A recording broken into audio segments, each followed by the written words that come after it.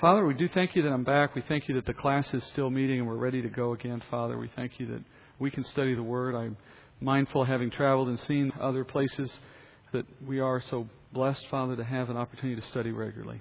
And the hunger in the church is everywhere, Father, but your grace and mercy has seen fit to feed us here regularly. May we continue to understand these things by the power of the Spirit and not by our own. Let us not make up answers, but let us hear from you. And let us know the truth so that we may be like you. And I pray these things in Jesus' name. Amen. In the prior 3 weeks, we studied the design of the tabernacle and its furnishings, which I hope you agree was an interesting study. Now, along the way, as you know, we took time to note how all that God carefully designed there was intended to reflect the person and the work of Jesus Christ, which is the main message of the tabernacle. The tabernacle came to the nation of Israel as part of the law, which itself was part of a covenant. And all of these things are intended in one way or another to picture Christ. And then if you consider how many pictures of Christ we found in the tabernacle, it would confirm that the tabernacle itself, just like the rest of the law and like the rest of the covenant, was always intended to point to Christ. That was its main purpose. And there were other purposes as well, but the main purpose was to bring men to Christ. That raises another topic for the moment as we introduce tonight's teaching. The law and the sacrificial system that was conducted in the tabernacle were part of a temporary dispensation. And this particular dispensation, Paul says, acted as a custodian over the nation of Israel. The law gave men an opportunity to have a relationship with the Lord while they awaited the grace that was to be available later.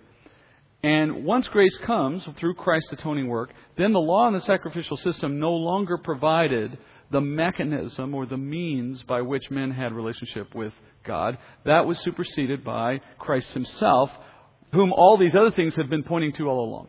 So, the law and the sacrificial system is a temporary method or means by which God can make available a relationship to men, but it points to the ultimate means of that relationship in Christ. The Father can only be found through the Son.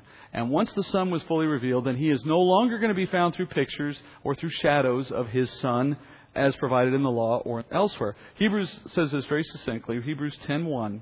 For the law, since it has only a shadow of the good things to come and not the very form of things, can never, by the same sacrifices which they offer continually year by year, make perfect those who draw near. So the writer mentions that the law was only a shadow. But there's an interesting element that comes with the fact that God revealed Himself in different dispensations leading to Christ. With each time that the Lord brought a new dispensation, and a way to say that would be a change in the way God regulated His relationship with men. Every time He instituted a new change to that relationship regulation, He would then follow that instituting of a new dispensation with clear evidence to us in Scripture that the new dispensation was not the ultimate solution for our sin, that it was only temporary. Each dispensation in Scripture is accompanied by a failure of sin that demonstrates that this new dispensation is not sufficient to address the problems of sin. For example, the very first man in the garden was in perfection and in innocence, and that's followed by a fall into sin. So that can't last. Then God set man outside the garden under new conditions, but then Cain kills Abel.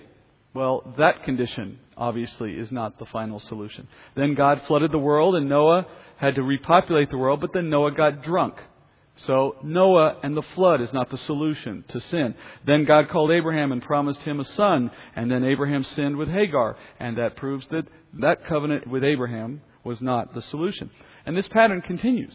After each new dispensation, sin raises its ugly head again, proving that the hero of that story, whatever it is, was not the solution that God had promised from the beginning, but there was still a wait required for the final solution to sin. When Jesus came, He lived a sinless life. There was no sin associated with His dispensation, showing that that was the solution. So now we're focused on Moses. We're focused on Moses, on the nation of Israel, the law, the tabernacle, and the sacrificial system. This is a new dispensation, a new regulation for man's relationship with God. Is this the solution to sin, one might ask? Will this dispensation finally resolve the problem of sin on earth? And we know the answer, of course, is no.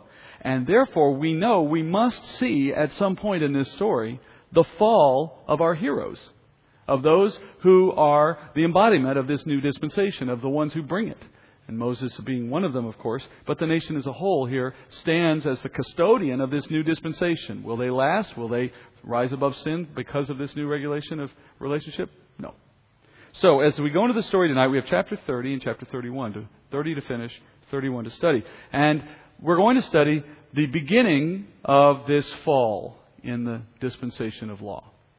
Before we do that, we have some things to cover from the conclusion of studying the tabernacle as they relate to the consecration or the anointing of that building. So that'll be the first part of tonight. We'll read chapter 30, verses 22 to 33. 22 to 33.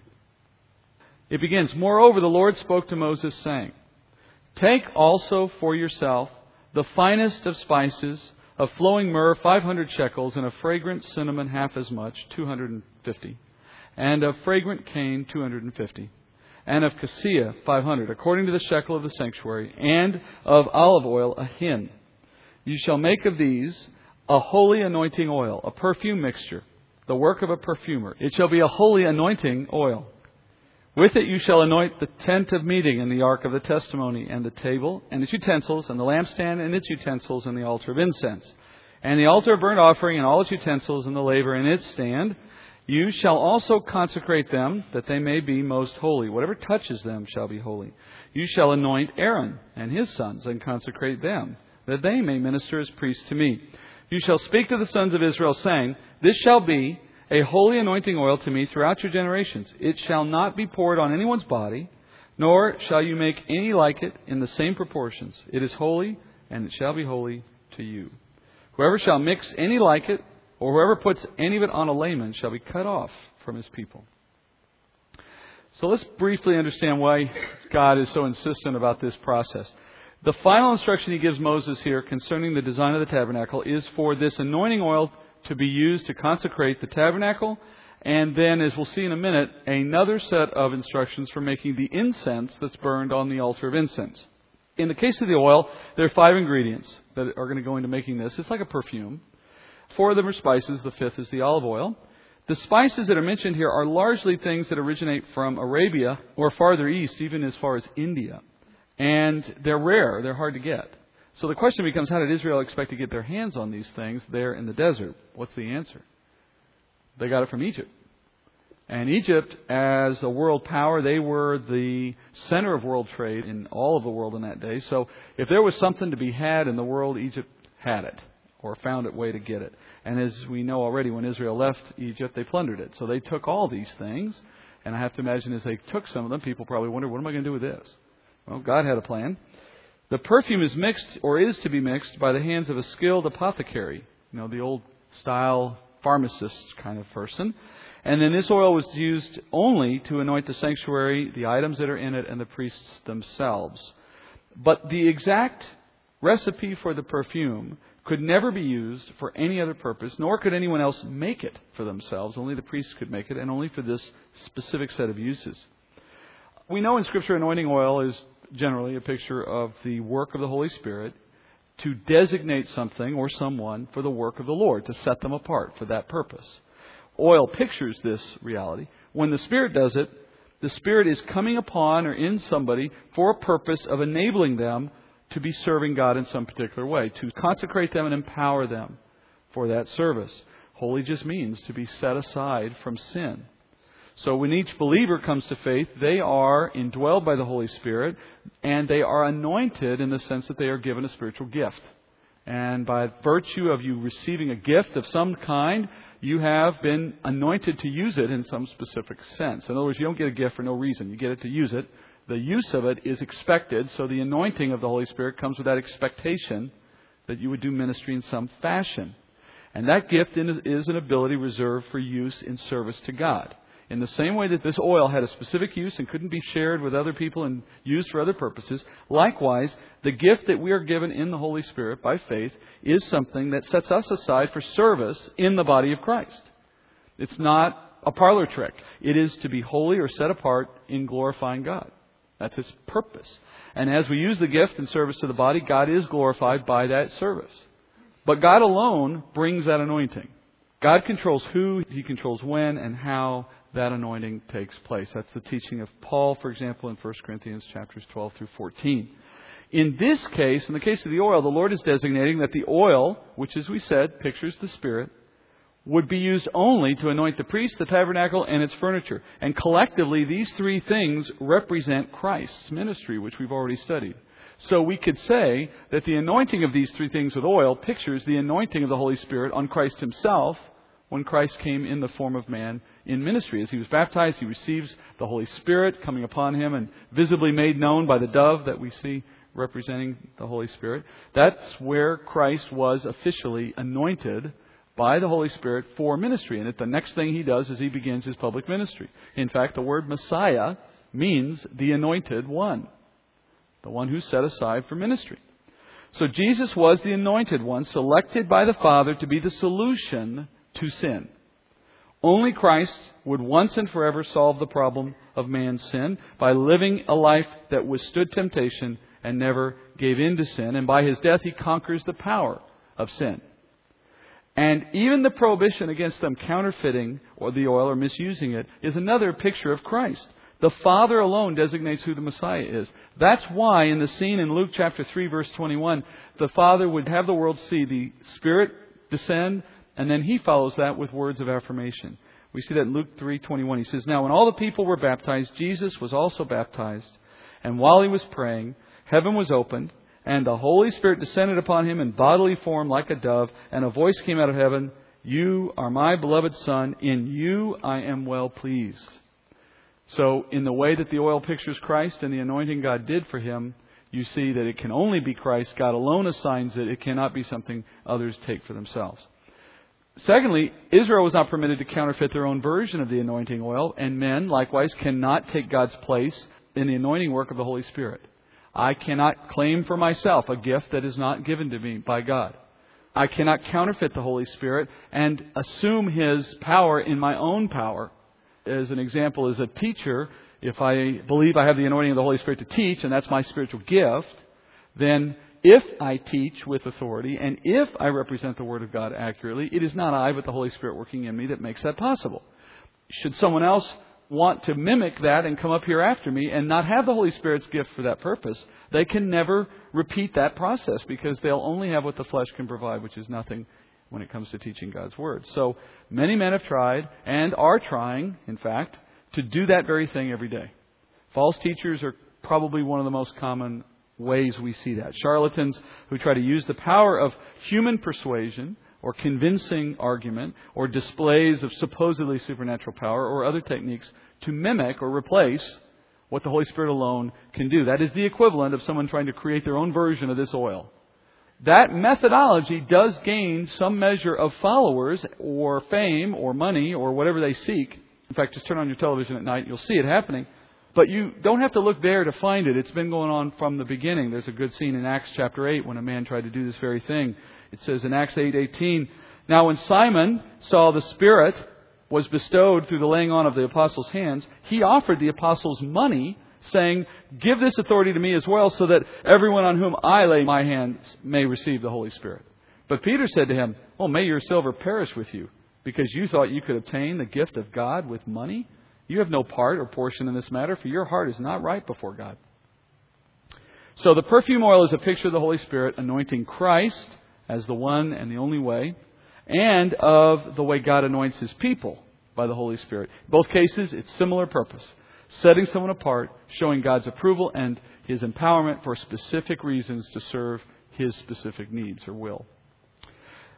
Next in this chapter, to finish, God now directs Moses to create another formula, now one of incense, which will become what's burned on that altar of incense, which you saw the last time we met in the holy place.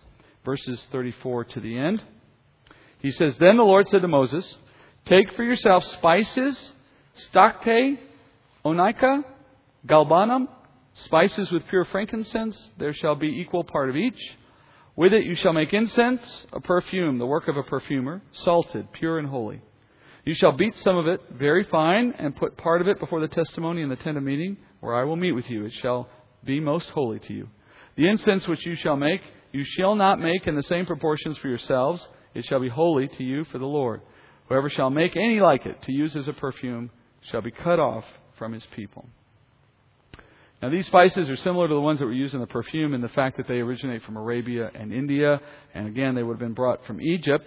These were also mixed by an apothecary. The ingredients were beat into a powder. And so you're talking about something that's based largely on plant resin. If you look at the ingredients, resin is a material that's very volatile. It's made from volatile oils, so it burns very easily. So that would have allowed for it to burn in pots of some type on top of the altar of incense. Salt was added as a preservative for the material, but it's also a symbol of holiness. So it incorporates both. And it's burned twice a day in the altar of incense, and that burning is the means by which the priest of Israel made intercession for the nation of Israel before God. So it was symbolic of that intercession. Smoke rising up, passing through the veil that humans could not pass through but once a year, and reaching into the Holy of Holies. And it's said to be a pleasing odor to the Lord. Now, the Lord doesn't have a nose, not in human sense. So what is it that's pleasing about it? Well, if you read into the New Testament, for example, Revelation 5:8, you learn this about how God perceives incense symbolically. And it says, when he had taken the book, the 4 living creatures and the 24 elders fell down before the Lamb, each one holding a harp, and then listen, and golden bowls full of incense, which are the prayers of the saints. The incense, in the way it's used in the tabernacle, is a picture of intercessory prayer coming before God. It's a picture because it works really well physically. Smoke rises and wafts into other places and fills a room. And that's the nature of how we have to understand our prayers reach God. Like the perfume, the incense may not be used anywhere else, not for personal use. Well, that's a picture of Christ again, because our intercessor representing us to the Father is Jesus. And Jesus speaks for us and represents us. But if you seek to be heard by the Father in any other way, through any other means, you won't be heard. The Father only hears what His Son represents to Him as our intercessor. Another way to say it is, the Father is only tuned to the Son's frequency, and the Son only hears from His sheep. And that's why Hebrews says that without faith, meaning faith in Christ in our case, it is impossible for us to please God. And even more, the Bible teaches that the prayers of those who are without the righteousness of Christ through faith are futile. For example, Psalms 34 says, verses 15 through 17, the eyes of the Lord are toward the righteous, and His ears are open to their cry. The face of the Lord is against evildoers, to cut off the memory of them from the earth. The righteous cry, and the Lord hears and delivers them out of their troubles. Later in Proverbs 15:29, we hear, the Lord is far from the wicked, but He hears the prayer of the righteous. And in keeping with that teaching, in the New Testament, a man approached Jesus knowing this teaching from the Old Testament, and he said this to Jesus in John 9:31. He says, we know that God does not hear sinners, but if anyone is God-fearing and does His will, He hears him. Collectively, what we're learning is that the prayer activity of an unbeliever doesn't guarantee a hearing. It's not holy to bend down and pray. Everyone does it around the world. Anyone can do it. It's a meaningless gesture if it's not combined with faith in the one and only who appeals to the Father on our behalf. And so without faith, it's impossible to please Him. Without the righteousness of Christ, our prayers are not heard. How does someone who is an unbeliever become the person whom God hears? By faith. So when we give someone the sinner's prayer, is it heard before they're a believer? It can't be. The concept of a sinner's prayer is a misnomer. It's a believer's prayer, or it's no prayer at all. Any man can mix incense, but only the method that God prescribed will please Him. And many men can pray, but only those who pray to Jesus and the Father will be heard. Now, we're at the end of the description of the tabernacle and all that is in it. And you might imagine at this point Moses starts to wonder what's ahead of him in the process of trying to do all that has been commanded. I mean, you've heard God mention using skilled craftsmen and weavers and perfumers and so on. Where was Moses going to find all these men with all these skills? Now, the Israelites are skilled laborers, true, but they had probably never attempted anything so exacting, so intricate as what they were going to go after now and what they're going to have to go build. They've certainly never seen anything like it before. So in the next chapter, the Lord begins by telling Moses where he can find the skilled workmen who he will need in order to construct all that the Lord specified. So chapter 31 is a short chapter about how God ensured Moses had the people he needed. As we leave that chapter, we'll go into chapter 32 tonight, just briefly, to get to the introduction of what I started with tonight, that is, the sin that follows this dispensation. Let's go read chapter 31, the first part, 31, 1 through 11. Now the Lord spoke to Moses, saying, So I have called by name Bezalel, the son of Uri, the son of Hur, of the tribe of Judah. I have filled him with the Spirit of God and wisdom, in understanding, in knowledge, and in all kinds of craftsmanship, to make artistic designs for work in gold, in silver, and in bronze, and in the cutting of stones for settings, and in the carving of wood, that he may work in all kinds of craftsmanship. And behold, I myself have appointed with him Oholiab, the son of Ahisamach, of the tribe of Daniel. And in the hearts of all who are skilled I have put skill, that they may make all that I have commanded you. In the tent of meeting and the ark of testimony, the mercy seat upon it, and all the furniture of the tent. The table also and its utensils, and the pure gold lampstand with all its utensils, and the altar of incense. The altar of burnt offering also with all its utensils, and the laver in its stand. The woven garments as well, and the holy garments for Aaron the priest, and the garments of his sons with which to carry on their priesthood. The anointing oil also, and the fragrant incense for the holy place. They are to make them according to all that I have commanded you. So we see now the instructions that he received being fulfilled through these men. First, he selects Bezalel, who is the grandson of Hur. Now, you may remember Hur is the name of one of those men who held up Moses' hands in that battle against Amalek. So this is his grandson now being selected to be the lead workman or lead craftsman overseeing all of the tabernacle work. The Lord has not only selected this man, but He has equipped him, we're told, for the duty. In the description I read, it says the man will have the ability to design in metal, to cut in stone, and to carve wood, which I think would probably be a rare thing to find someone who had all those skills. Those, as it turns out, are the basic building materials of the tabernacle, wood, stone, and metals. And with his skills, he's going to oversee the work. So it's obvious that he won't do all of it. He's going to oversee it, but his skill is necessary to ensure that others do it properly. Secondly, the Lord raises up Oholiab, which is the man who will work under Bezalel as a supporting role, as a second role. And then after him, a whole bunch of other craftsmen, he says, are going to be stood up and prepared to do this work. Collectively, the camp of Israel is going to find every talent of construction they will need to obey God's instructions. Now, by those words of assurance to Moses, you and I get to take away another lesson of our own. In fact, there are 3 essential lessons, as I count them, coming out of what Moses is told here by the Lord concerning our service to the Lord. First, God chooses men to serve Him. God chooses.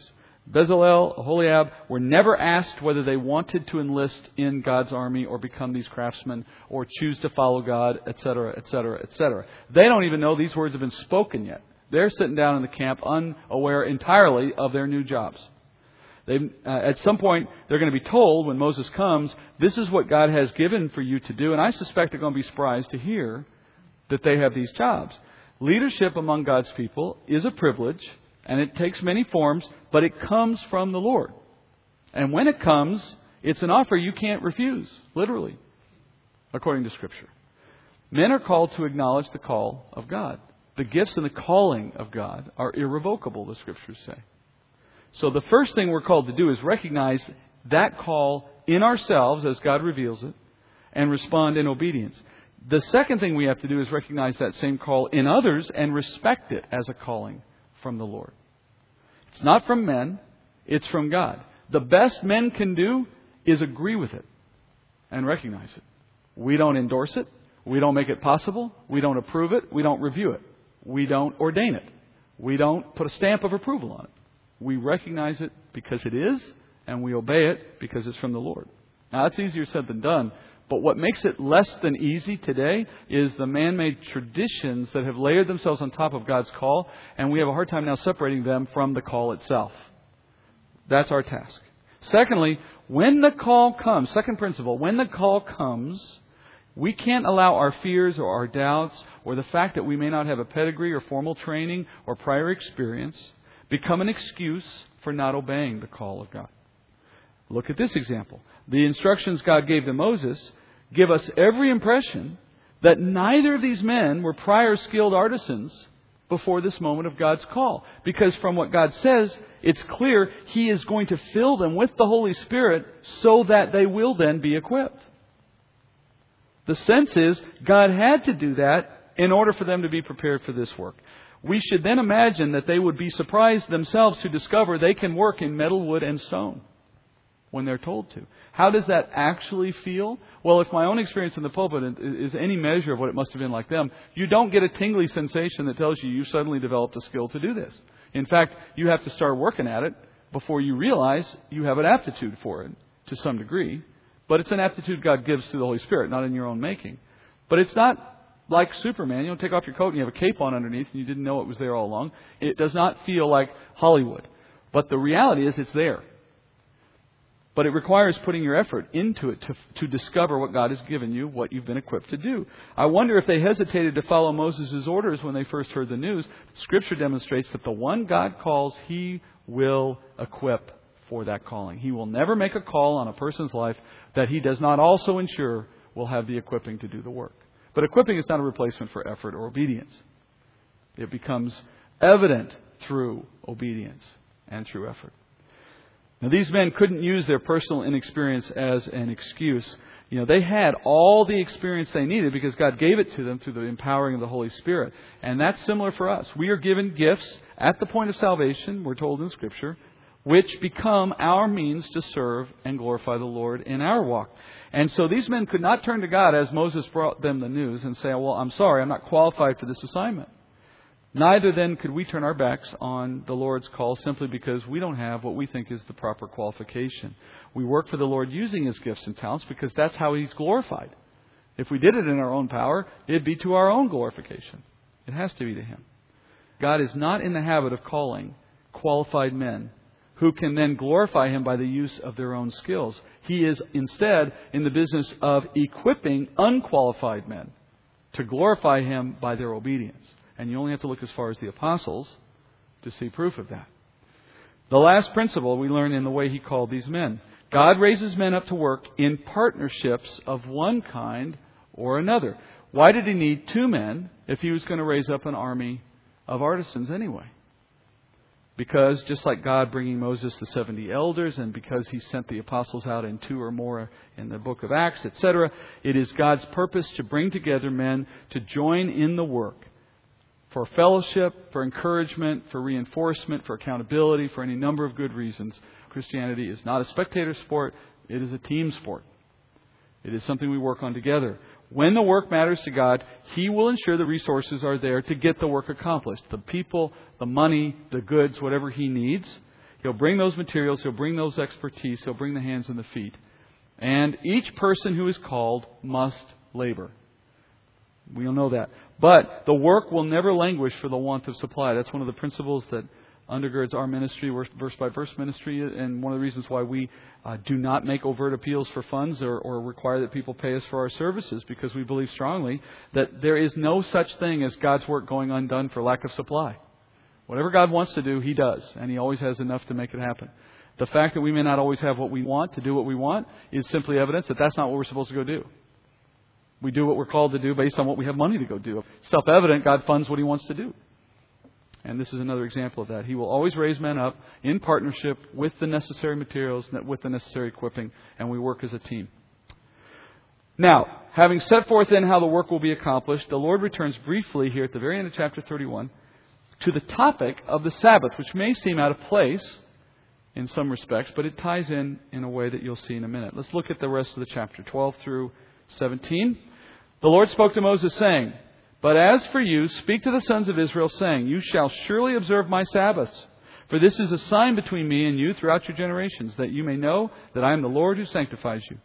Therefore you are to observe the Sabbath, for it is holy to you. Everyone who profanes it shall surely be put to death. For whoever does any work on it, that person shall be cut off from among his people. For 6 days work may be done, but on the seventh day there is a Sabbath of complete rest, holy to the Lord. Whoever does any work on the Sabbath day shall surely be put to death. So the sons of Israel shall observe the Sabbath, to celebrate the Sabbath throughout their generations as a perpetual covenant. It is a sign between me and the sons of Israel forever. For in 6 days the Lord made heaven and earth, but on the seventh day He ceased from labor and was refreshed." Moses has been on the mountain now for 40 days. He's at the end of that 40-day period at this point. And at the last of those 40 days, God reminds Moses about his instructions concerning the Sabbath. Now, we've already studied the principle of the Sabbath and its meaning and its relationship to Christ in a previous lesson. So that's not what we're going to do today. In this passage, I just want to pay attention to a couple of new details, things we didn't see last time. First, Moses is told the Sabbath instruction, which the Lord had given to him in the past, is now to be a sign for the covenant that was established between Israel and the Lord. Now, a covenant always includes a sign of some kind. And you want to think about a covenant, you can think of it generally as something like a contract, not exactly. But in any case, it's a solemn agreement between two parties.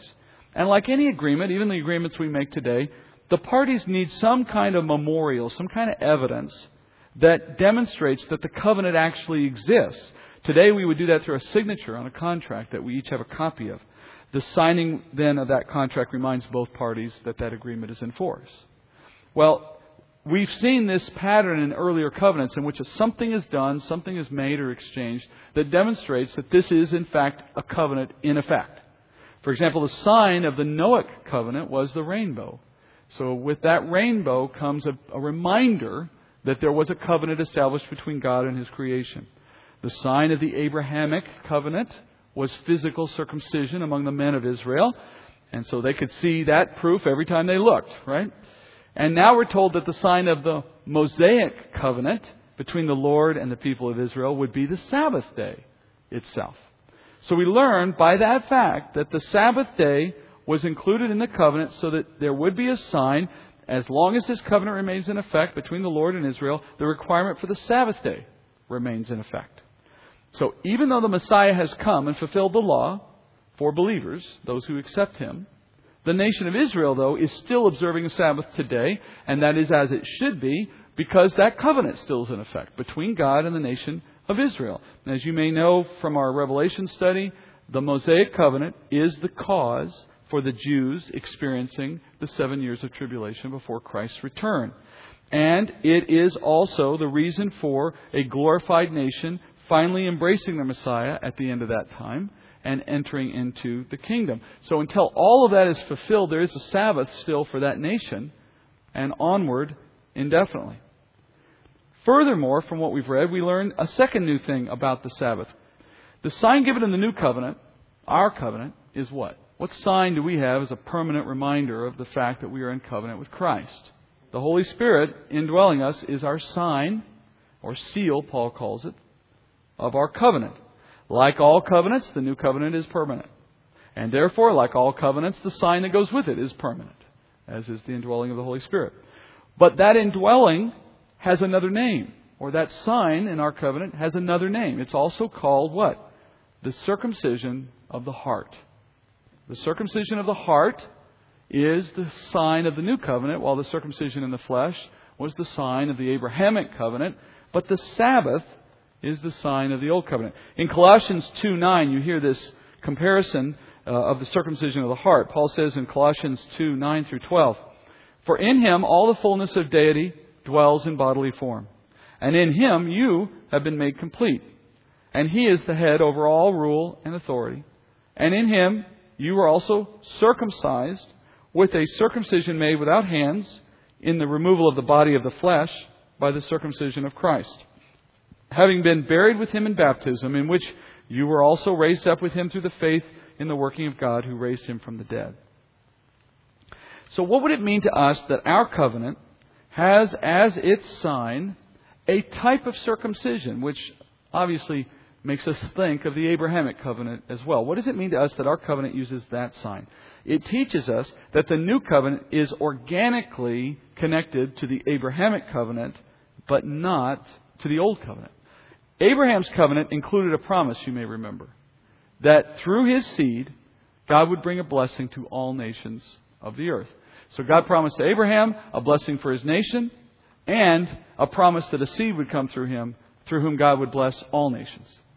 The promise He gave to Abraham was a covenant, but it included a reference to a future covenant that would come as a result of this promise. That future covenant was the new. So in a sense, what God gave to Abraham was fully realized in what He did through the new. We are being invited now as Gentiles into the fulfillment of that Abrahamic covenant, even while Israel itself is still waiting for it. Even while Israel itself is still waiting for the promises God delivered to Abraham, He has yet now opened the door for Gentiles to share in it. Paul describes this temporary reversal of fortune in Romans chapter 11. Paul taught that the Gentiles are currently being grafted into the promise that was given to Abraham, while Israel, on the other hand, is being hardened for a time. And as we enter into the new covenant, we receive the sign of that new covenant, which is the baptism of the Holy Spirit, or Paul calls it the circumcision of the heart. So spiritually speaking, and not to be graphic, but spiritually speaking, the Holy Spirit cuts away the veil over our heart that sin deposited. And that veil, of course, blinded us to the truth of who God is, to the truth of the gospel. And by the circumcision of the heart, that barrier, like the foreskin removed in physical circumcision, that covering is removed, allowing us to know the Lord fully. So God has intentionally made that comparison, or drawn that comparison in the way He's picturing one covenant with the other. But now you notice the Mosaic covenant, the one we're looking at in our study, it plays no part in any of this. It plays no part in our relationship with Christ, since He fulfills that covenant on our behalf. Not having been Jewish ourselves, we were never party to it in the first place. And its sign traces nowhere to the origins of the promises given to Abraham. We trace our salvation to the promise given to Abraham, not to a covenant given to Israel through Moses. And even in the signs that God selected, He makes that clear. Paul teaches this clearly in Galatians. In Galatians chapter 3, Paul says in 3:17 through 19, what I am saying is this: the law, which came 430 years later, does not invalidate a covenant previously ratified by God so as to nullify the promise, speaking of that promise to Abraham. For if the inheritance that God promised Abraham is based on law, it is no longer based on a promise. But God has granted it to Abraham by means of a promise. Why the law then? It was added because of transgressions, having been ordained through angels by the agency of a mediator, until the seed would come to whom the promise has been made. So Paul teaches that the law was added to something that already existed. Its purpose of being added was to come 430 years after a promise had been made, but only last so long as till the seed would come. So it fills a gap. It's a dispensation that takes a place in human history for a purpose in time to regulate relationship that God had with His people. But it was not the ultimate solution. It's a dispensation that cannot replace or suffice for what is needed in the case of sin. So at this stage, the Sabbath is being discussed in part to help us understand that there's a sign here that distinguishes this covenant from what God has already been at work doing through circumcision and later circumcision of the heart. So it sets that difference for us clearly, just in the sign, if nothing else. The second reason that the Sabbath is being discussed at this point in Exodus is to help us see an important connection between the tabernacle and the creation story. In verse 17, the Lord repeats that the Sabbath was to be observed because the Lord Himself rested after 6 days of creation. The Lord wants us to see a connection here between those two moments, between the creation and this moment in Exodus. And there is a really strong connection. If you look at the creation account and compare it to the time Israel has been at the mountain and Moses has been receiving all that he's heard, you'll find a long list of parallels. And through these parallels, we get taught something very important. For example, in both cases, the subjects of the stories, the main point of these two stories, is how God made a way for fellowship with man. In the creation account, God created the world. He made a garden. He created man. Set him in the garden. All of that was to establish relationship with man. In the wilderness, God created a covenant, made a tabernacle, set up a sacrificial system, and created a nation. Put the nation in the tabernacle, put the nation in the law, so to speak, and then did all of that to establish fellowship with Israel, with His people. In both cases, you see the Lord's Spirit heavily involved, centered in the process of creation. And in Genesis, the Spirit of God is central to the formation of the creation. He hovers over the waters. He breathes the breath of life into man. In Exodus, the Spirit empowers the workmen to build the structures and make all that God has instructed come together properly.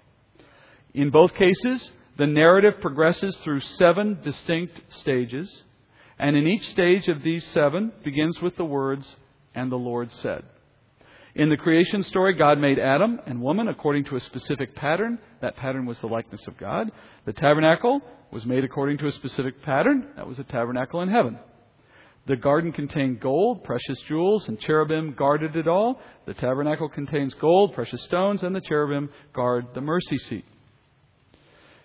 Going further, when the work was finished in creation, God inspected it and pronounced a blessing upon it, saying it was very good. When the tabernacle will be finished in chapter 39, the Lord has Moses inspect it and pronounce a blessing over all that has been built. God rested on the 7th day of creation, and now the Lord tells Israel, you rest on the 7th day as well, like me. Even if you work on the tabernacle, you can't work on the 7th day. Now that connection goes further, by the way, but you get the point. Why does God want to make this connection? Why does He want to show that the narrative of how the world began mirrors this narrative of how He's starting a relationship with Israel? Well, the answer comes from one more important comparison between the creation account and Israel's time in the wilderness. After the creation was finished, the man and woman fell to disobedience because of an animal that tempted them to sin. When Adam and woman fell, they violated the terms of the covenant they had been given in the garden, which was that they are not to eat of the fruit of that tree, and so long as they obeyed that command, they could enjoy fellowship with God in the way that He had established it. But when they disobeyed, they violated the covenant in the garden. The covenant was a promise that they could be there as long as they wanted if they didn't eat of that tree, but if they ate of the tree, they'd die. That was the promise. They violated the promise. And as a result, they suffered a great penalty. That penalty involved both an immediate consequence and a long-term consequence. The immediate one was they suffered the penalty of leaving the place God prepared for them and being wandering, sojourning in the world as opposed to settled in their home and their garden. In the future, they suffer an even greater penalty, the penalty of the curse of their physical bodies dying. In the same way, there will be a fall following the establishment of this covenant between Israel and the Lord. The nation of Israel will be tempted into sin by Satan hiding in the image of an animal again. By their fall, the nation will violate the most important, the most basic of all the 613 commandments they got. They will break the covenant. They will suffer a great penalty. The penalty will include both an immediate consequence and a long-term consequence. The Lord will pronounce immediate punishment and long-term punishment. In fact, the covenant itself has in its law the provision of curses for Israel for failing to keep the terms of this covenant. Some are immediate, some are long-term. Now, we will study that rebellion story over the next series of chapters, 32 through 34. So tonight, with the time we have remaining, we're just going to set the stage for the transition of Moses leaving the mountain and getting into the beginnings of this rebellion. But I want you to notice in the narrative tonight how beautifully constructed it is that as we leave it, the Sabbath is reinforced and is tying us back to creation, reminding us that we're at that point in creation where the whole thing's been set up, and now the question remains, is this the dispensation that finally will address the problem of sin? If anyone were confused about the role of the law, God is about to show unequivocally that it is not a solution for sin. Just as in the garden that couldn't last, this can't last. And the fall is almost an identical pattern, just on a larger scale. So let's go to Exodus 31:18, and I want to begin there because it takes us directly into what follows. When he had finished speaking with Moses upon Mount Sinai, he gave Moses the 2 tablets of the testimony, tablets of stone, written by the finger of God. So this gives us a chance to remember what's happening in the narrative. Moses, as I said, has been on the mountain for 40 days and 40 nights. Now, if you're thinking back to when's the last time you heard about Moses going up there, that was in chapter 24. So from chapter 24 to chapter 31, that's a time period that corresponds to 40 days of Moses on the mountain. While he's been on the mountain, the people down below have lacked their leader. Now, they have Aaron in the place of Moses, but they really don't have their leader, Moses. And without the leader, they begin to revert to old thinking and to old behaviors. And that begins the chapter that we'll start on just briefly tonight. Chapter 32, let's read verses 1 through 6 to open it up. Now when the people saw that Moses delayed to come down from the mountain, the people assembled about Aaron and said to him, "Come, make us a god who will go before us. As for this Moses, the man who brought us up from the land of Egypt, we do not know what has become of him." Aaron said to them, "Tear off the gold rings which are in the ears of your wives, your sons, and your daughters, and bring them to me." Then all the people tore off the gold rings which were in their ears, and brought them to Aaron. He took this from their hand and fashioned it with a graving tool and made it into a molten calf. And they said, "This is your God, O Israel, who brought you up from the land of Egypt." Now when Aaron saw this, he built an altar before it, and Aaron made a proclamation and said, "Tomorrow shall be a feast to the Lord." So the next day they rose up early and offered burnt offerings and brought peace offerings, and the people sat down to eat and to drink and rose up to play. We'll cover more about how this transpires next week, but I want you to notice just as we start, look at the pronouns in the first several verses, and you notice that it is a group of men who are not named or identified here who are the instigators. We'll hear more about them later when Moses comes down from the mountain. But you notice Aaron says, "Tear off the gold rings which are in the ears of your wives, your sons and your daughters," implying he's speaking to a group of men. And then it says, all the people tore off the gold rings which were in their ears and brought them to Aaron. He took this from their hand and fashioned it into a graving tool, made it into a molten calf. And then it says, and they said, in verse 4, they said, "This is your God, O Israel, who brought you up from the land of Egypt." Now when Aaron saw this, he built an altar.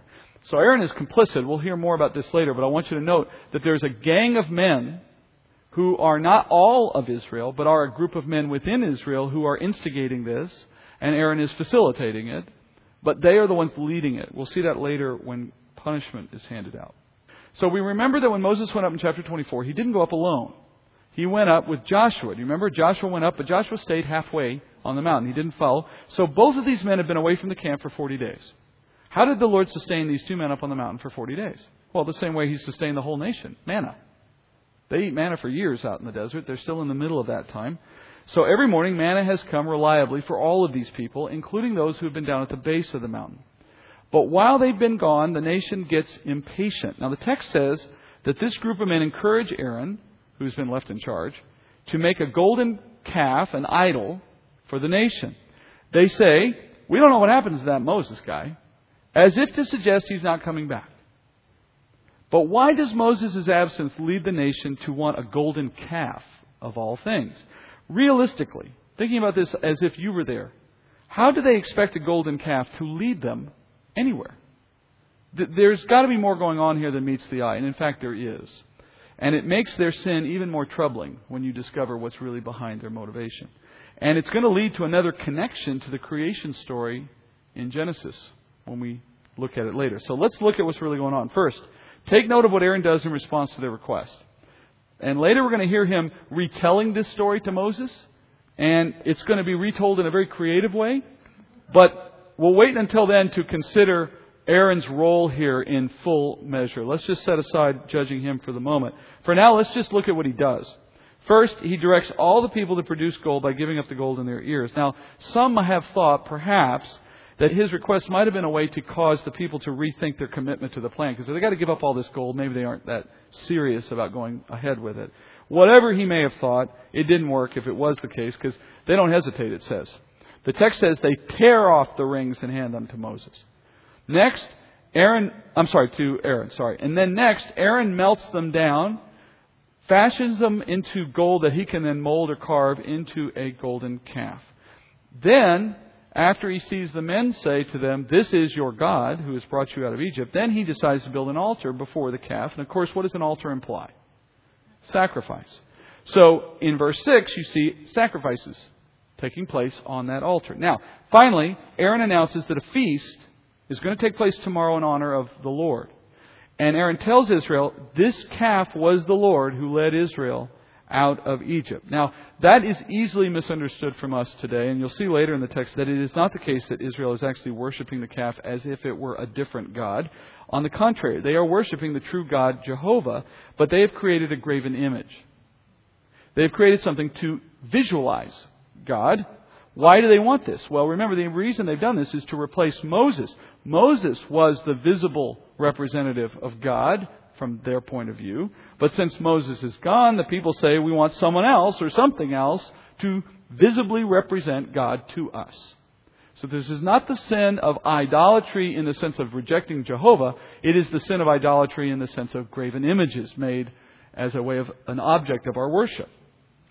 Having this understanding makes the people's behavior even harder to understand when you think about it. Because if they just wanted a leader, someone to represent God in place of Moses, why didn't they just ask Aaron to be their leader?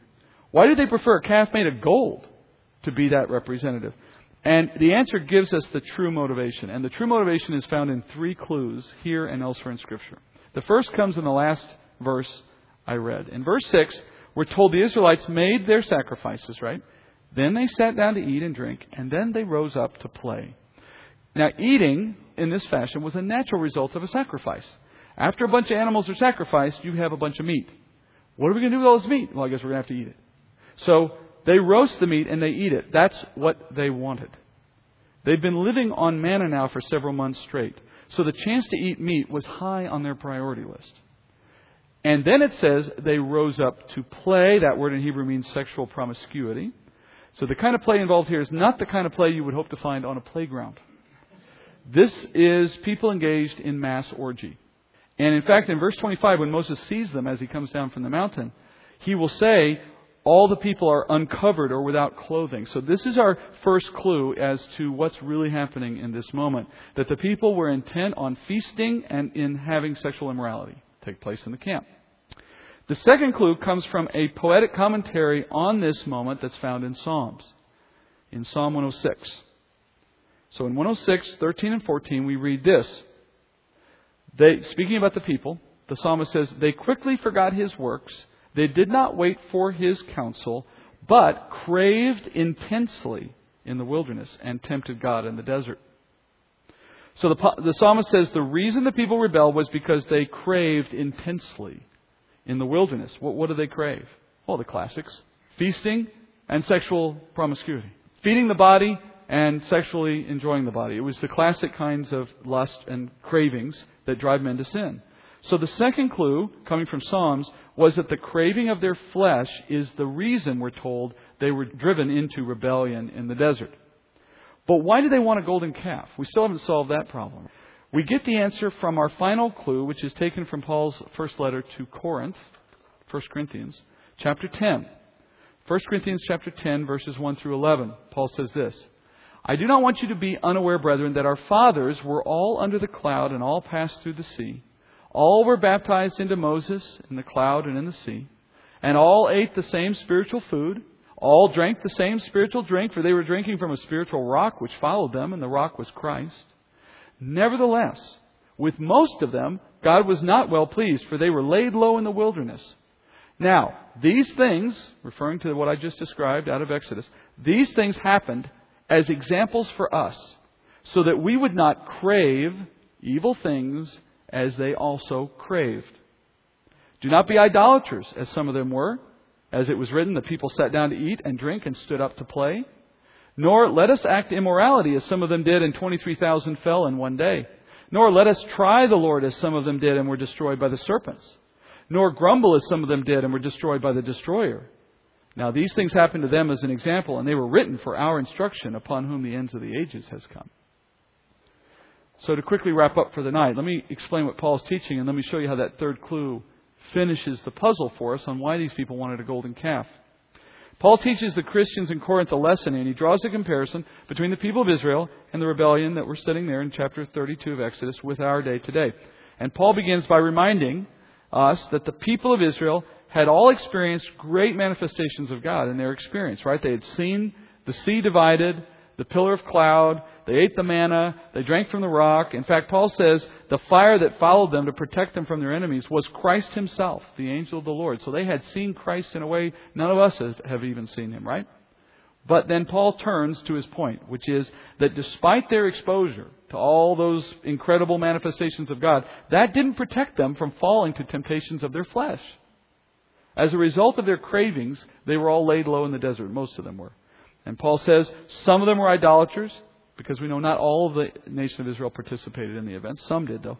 Then he repeats that key phrase from chapter 32 about how they sat down, drank, ate, stood up, and played. Then he links that with several other notable examples. And this is where it really becomes easy for us to understand. He lists 4 examples of times in the desert when Israel rebelled. And I'm just going to recap them briefly without reading the text from Scripture. In 1 Corinthians 10, in verse 8, Paul refers to an incident in Numbers 25, where Balaam told the king Balak that he could weaken Israel by enticing Jewish men to have sex with Moabite women. And the women agreed to have the men come into them only if the men first agreed to worship before Baal. And so the men agreed to worship Baal in order to get the women, and as a result, God struck down the 23,000 men who participated in that. In verse 9, Paul refers to Numbers 21. And that's a time when the people grumbled over the miserable food they were getting from God. And in response, God sent fiery serpents in and amongst the camp. They started biting people and killing them with their bite. Only if they looked upon that bronze snake on the pole would they survive. And that was a picture of Christ, of course. In verse 10, Paul describes another scene in Numbers 16 in which the nation is again called greedy because they want meat instead of manna. That's when God sends an angel to take the life of many of Israel who were on the outskirts using fire. Then he sends them a bunch of quail till they can't stand it anymore, right? What's the common denominator in all of his examples, including the one we're studying in Exodus 32? Fleshly, greedy desire for food and or sex.